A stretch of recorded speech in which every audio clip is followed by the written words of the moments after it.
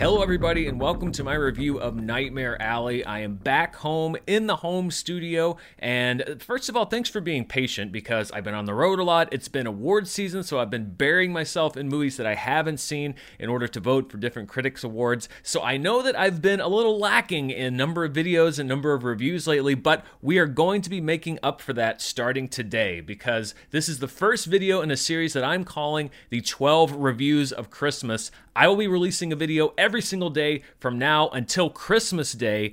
In addition to charts, you're also going to be getting reviews of the movie that you're watching now, Nightmare Alley, as well as Don't Look Up, Spider-Man No Way Home, Encanto, The Matrix Resurrections, The King's Man, Licorice Pizza, The Tragedy of Macbeth, Hawkeye Season 1, by popular demand, Arcane, which I'm looking forward to watching, and then 2 catch-up videos with movies that I just haven't done reviews for this year, but I still wanted to say something about. A lot of them are awards contenders, and those include The Green Knight, Annette, Coda, The Power of the Dog, The French Dispatch, Spencer, Belfast, Being the Ricardos. I may even throw 1 or 2 more in there, so we are going to be ending 2021 with a bang, with a lot of reviews here on the channel, in addition to charts and everything else that you love. We're also going to be topping everything off with 2 big things at the end of December, one of them being the best and worst of 2021, where I give my picks for my favorite and least favorite movies of the year. And then on New Year's Eve, I plan on releasing a video called The Year in CoComelon, where I string together all of the stuff that I did on charts this year about CoComelon on Netflix. It was a really fun thing to do all year.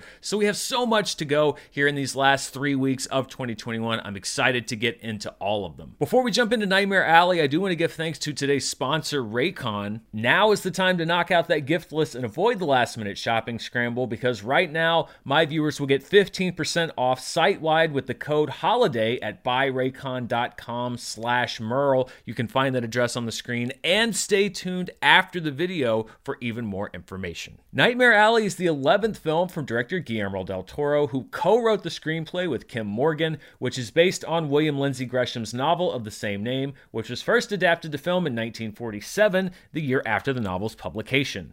I'm a hustler. I've always been one. But I love you.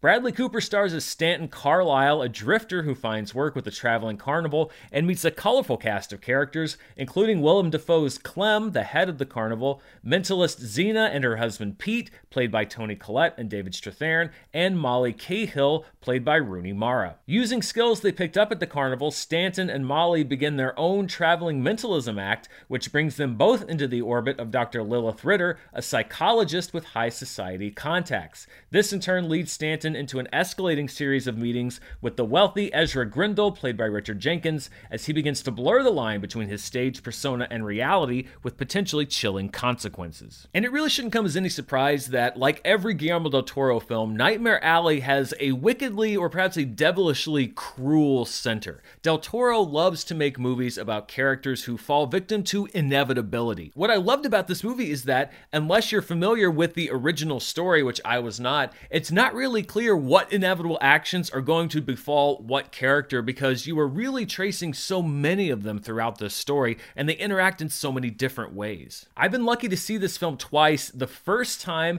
it was like unwinding a mystery. The second time is like watching an accident in slow motion, and both experiences were enjoyable if you can apply that word to a story that has as much darkness as this one does. Bradley Cooper, despite his multiple Oscar nominations, still surprises me with just how versatile he is. This is a great lead performance that might have the misfortune of coming in a year with a lot of strong male leading performances. I really hope that he's not lost in the shuffle this year, because look no further for proof of what Bradley Cooper can do than his turn here in Nightmare Alley, which is a very nuanced, a very often quiet role, and the energy he brings to his appearance in Licorice Pizza, which shoots that film into the stratosphere for every second of his screen time. Barbra Streisand. Sand. Yeah, like sands. Like the ocean, like beaches. Barbra Streisand?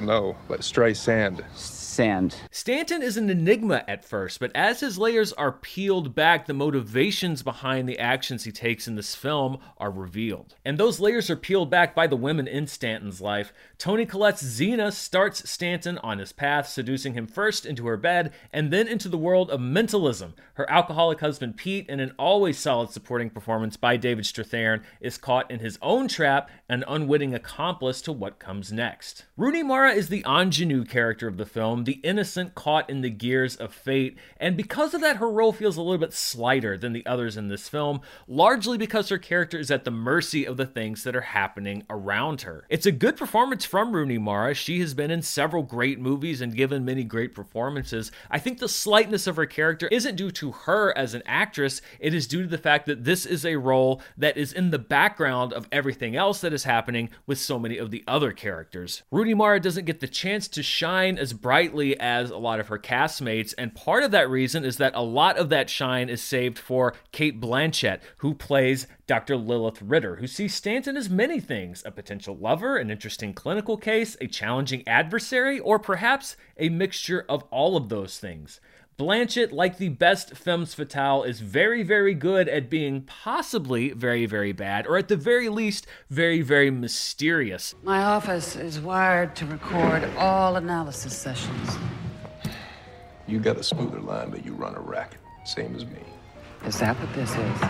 Like the best film noir tales, the true natures of all these characters are not laid bare until the end of the story, and it is a story that kept me guessing until the very end. Familiar faces dot the rest of the film, including Del Toro regular Ron Perlman, and Willem Dafoe, who once again makes the most out of every second of his screen time. And I really would like to start a count of how many movies have Willem Dafoe in a supporting performance where he almost steals the entire film through just sheer talent and charisma, because he is magnetic on screen. And this is also a great example of, as a writer and a director, Del Toro knowing how to modulate the performances of the people in the film, because Dafoe's character is very much larger than life. As I mentioned, Bradley Cooper's character very reserved, particularly in the earlier parts of the film, and they work well together. You understand this dynamic. It informs how the characters get to know each other, how they meet each other, and ultimately it pays off in the end of the movie.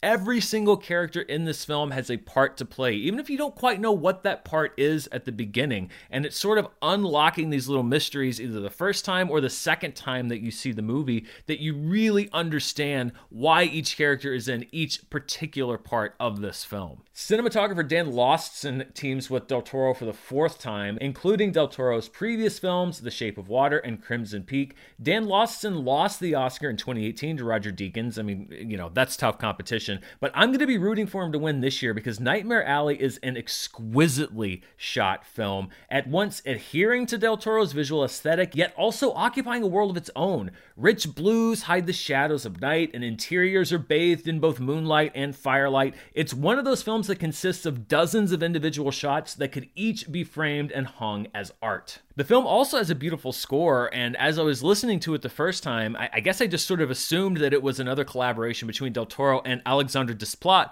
who won the Academy Award for The Shape of Water.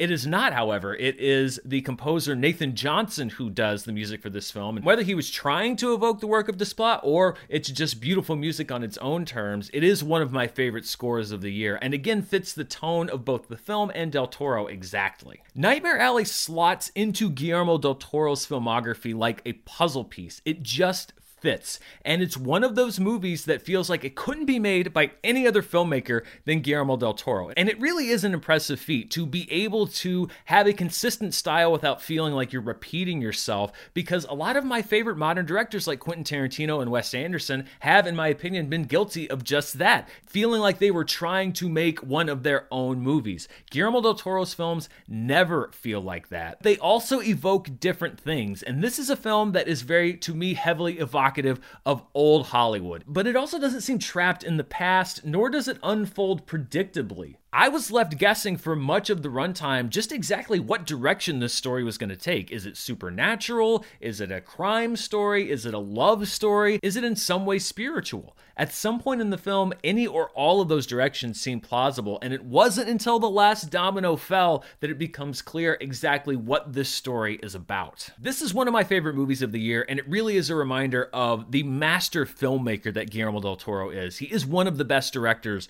working today. Nightmare Alley opens this weekend against a little movie you may have heard called Spider-Man No Way Home. So I'm going to go out on a limb and say it's not going to open number one at the box office, but I am going to highly recommend that you go see this film, especially if you are a fan of Del Toro's movies. And I think it's actually kind of fitting that the new Guillermo del Toro film is opening up against the newest Spider-Man film, because I think for a lot of film nerds, film geeks, film enthusiasts, whatever you want to call us, a new Del Toro film is like a new MCU film in that no matter what it's about or when it comes out, it is a must-see event on opening weekend. Or if they're not comfortable going to the theater, seek this out at their earliest possible opportunity, because I believe this is one of 2021's best-made films. I think it's going to be in contention for a lot of awards up to and including the Academy Awards, but even if it was nominated for nothing, I think it is yet another stellar entry into Guillermo del Toro's filmography and a must-see. So those are my thoughts on Nightmare Alley. Before we wrap up, I do want to thank today's sponsor, Raycon. You know, we are less than 2 weeks away from Christmas, too close for comfort for a lot of people that may yet have crossed off all, or let's be honest, any of the names on your shopping list. And you're probably overwhelmed with gift-giving guides, what to give all the different people in your life. Well, there is one place that is a one-stop shop for everyone on your gift list, because it's something that they'll use every day,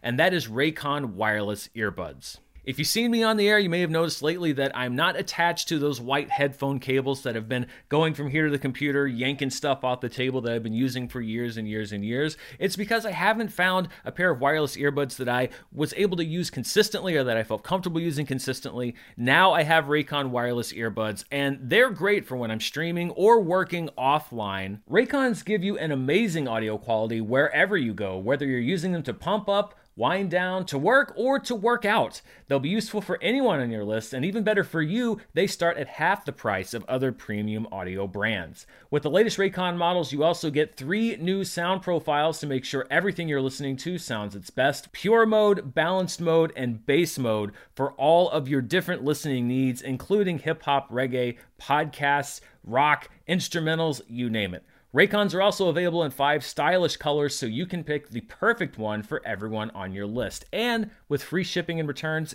gifting is easier than ever.